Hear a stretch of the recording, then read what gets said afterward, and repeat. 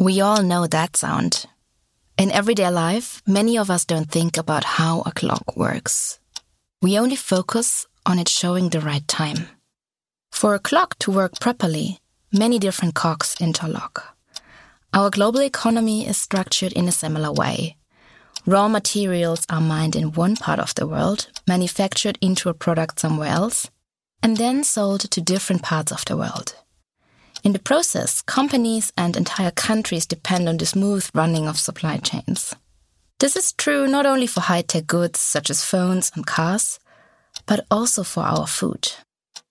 And if one of the cogs in the clockwork of food production no longer runs intact, the effects can be enormous.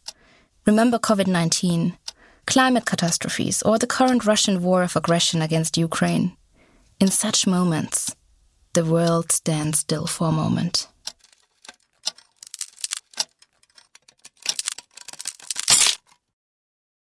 Is there any way to prevent stoppages? And if so, who has the power to do something about it?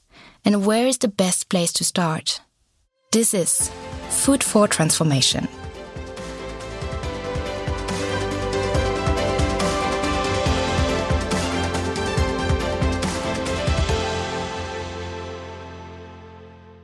My name is Katie Gallus. I am a journalist, a moderator and expert on development policy, and excited to be your host. In this podcast series, we focus on agriculture and food systems. We put our current system to the test and ask ourselves, how can sustainable and forward-thinking food systems ensure a healthy diet for everyone on the planet? We're getting to know people and projects from around the world that bring us closer to a possible answer. And in the first episode, we ask, how can we feed the world in times of multiple crises? And how can our food systems become more resilient? Political crises. Over the summer, one issue dominated the headlines worldwide: the military coup in Niger. In July, the military under General Abdurrahman Tiani arrested the democratically elected President Mohamed Bazoum. Since then, the military has ruled. This is not the first violent coup Niger has experienced since its independence in 1960. The situation in the country has long been considered unstable. Corruption and high unemployment are part of everyday life. Niger is one of the poorest countries in the world. It is affected by jihadist terrorism, consequent to the Libyan invasion. This is Ibrahim Mayaki, former Prime Minister of Niger. He now serves as the African Union Special Envoy for Food Systems. The African Union is an association of 55 African states that aims to promote peace on the continent and advance democracy and social development. Because many states do not accept the coup, they impose sanctions against Niger. And as a result, hardly any food makes its way into the country. Before that, 20% of the country's grain needs were covered by imports. Despite the fact that 3/4 of the population works in agriculture, Niger is among the top countries suffering from hunger and malnutrition. Ibrahim Mayaki and the African Union wants to tackle this by focusing on agriculture in development work. Therefore, the member states signed the Malabo Declaration in 2014. It was also about land. It was about empowerment of small-scale farmers. It was about gender, inclusivity, about fertilizers, about inputs, about nutrition, etc. So Malabo did open also the way to a food systems approach, because the food systems approach is by nature multi-sectoral and systemic. So you see there is a trajectory of strengthening the instruments, and all these instruments have two main objectives: increase production and increase productivity. Increase production in order to reduce dependency from imports, and increase productivity, which are yields, in order to manage properly the land component of food systems. The member states at the Malabo Declaration set two goals: reducing poverty by half until 2025 and ending hunger for the same year. Fact is, a lot of member states are behind, including those who are not subject to sanctions. But why is that? The reasons are more diverse. For example, economic uncertainties due to changes of government, infrastructural problems or conflict-ridden areas, and so on. Hunger is also growing with the rise of inequality, which is pushing many people to the limits of subsistence. This is also reflected in the figures worldwide. We have 3 billion people that they cannot afford a healthy diet. This is Stefanos Fotiou from FAO, the Food and Agriculture Organization of the United Nations. He is director at the Office of the Sustainable Development Goals, which were set by the UN in 2015, and include fighting poverty and hunger, fighting for gender equality, and quality education. Fotiou was one of 250 partners who was invited by the German Federal Ministry for International Cooperation and Development to Berlin this summer. Representatives from governments, NGOs, academia and private sector discussed the transformation to a food-secure, resilient and sustainable future. If we don't accelerate this disease, and this is exactly the same number of what we had in 2015, so it's going to be a zero progress in a period of 15 years. In recent decades, the number of people suffering hunger worldwide had initially declined, but crises have pushed the long-term goal back into the distance. Among other things, the COVID pandemic has been responsible for hunger being on the rise again. In the fight against the virus, many countries imposed curfews and people were unable to work. Especially in the Global South, many people are employed in the informal sector, for example as laborers, street vendors or domestic helpers. Only very few can fall back on savings. Tourist flows and investments failed to materialize during the pandemic. Governments went into debt to take in aid packages.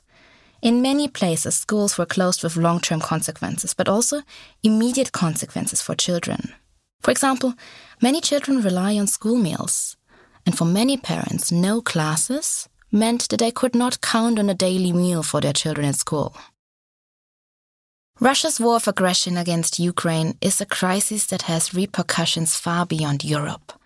In response to the war, the EU has implemented sanctions targeting Russian goods, however, with the exception of agricultural and food products. Nevertheless, the agricultural sector has not been entirely exempt, as the EU has imposed import bans on specific fertilizers. Russia and Belarus are the leading exporters of fertilizers. But the trade flows of Russia and Belarus with third countries, for example developing countries, are not affected by EU import restrictions. According to updated EU guidelines, EU operators are allowed to facilitate shipments of Russian fertilizers to third countries via EU territory. And this being said, it is important to acknowledge the potential indirect consequences of sanctions. Excessive caution, for example, can lead to over-implementation due to concerns about penalties, negative public perception, or customer preferences. With the beginning of the war, fertilizer prices skyrocketed in April 2022. This sudden increase was primarily driven by uncertainties surrounding fertilizer exports from Russia and Belarus, stemming from the conflict itself and disruptions in Black Sea trade routes. Consequently, this price surge triggered a severe affordability crisis in several African countries, impacting their ability to secure essential fertilizers. The good news is that, while fertilizer prices remain elevated, they have fallen significantly from their 2022 peaks. Most African countries have been able to reduce their reliance on Russian and Belarusian sources by diversifying their fertilizer imports and turning to alternative suppliers, such as Saudi Arabia and Algeria. By bolstering domestic agricultural production and reducing reliance on external sources, Africa can enhance food security, but also mitigate the potential adverse impacts of global price fluctuations. How trade relations will develop? It is difficult to assess. But one thing is certain: the demand for food will increase as the world's population grows. But crises will also increase, says Stefanos Fotiou.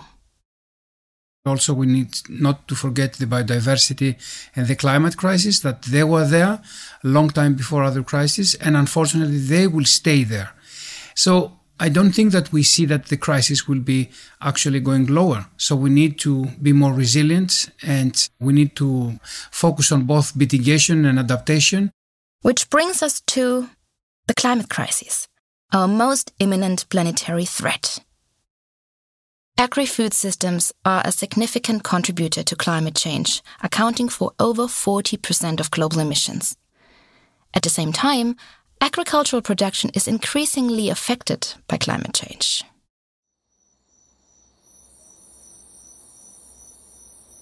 We return to Niger, where I want to tell you about Fotiou Saidou, a woman who has recently lost her husband and is mother of 5 children. She grows tomatoes, onions, and lettuce. Niger is part of the so-called Sahel, a land belt in the upper third of Africa that stretches from the west to the interior of the continent. The temperatures rise to 40 degrees Celsius in summer, and the semi-desert and savanna landscapes are characterized by thorn bushes, shrubs, and sparse grass. In some areas, there are only 2 months in which there is sufficient rainfall. Otherwise, there is drought. Science predicts the extreme conditions will enhance, and according to a new study of the World Food Programme, the number of people in the Sahel without regular access to safe and nutritious food will rise to 48 million this year.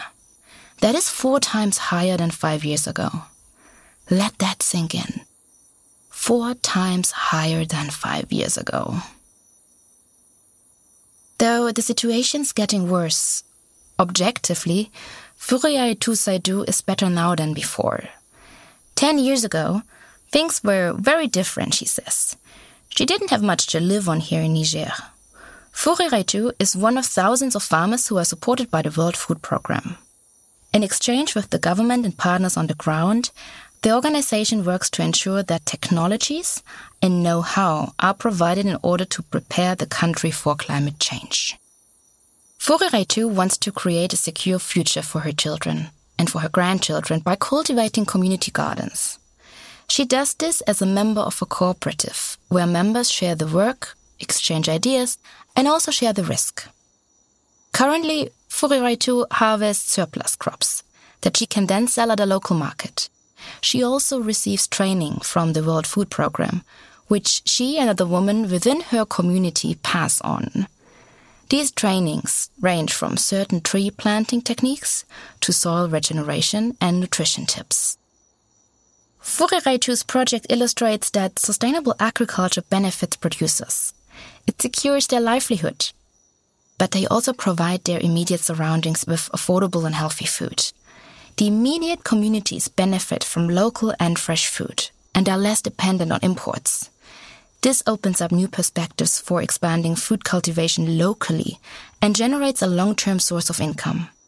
All these aspects have the potential to reduce poverty, ensure food security, and promote well-being of the population. Farmers account for 40% of GDP in Niger.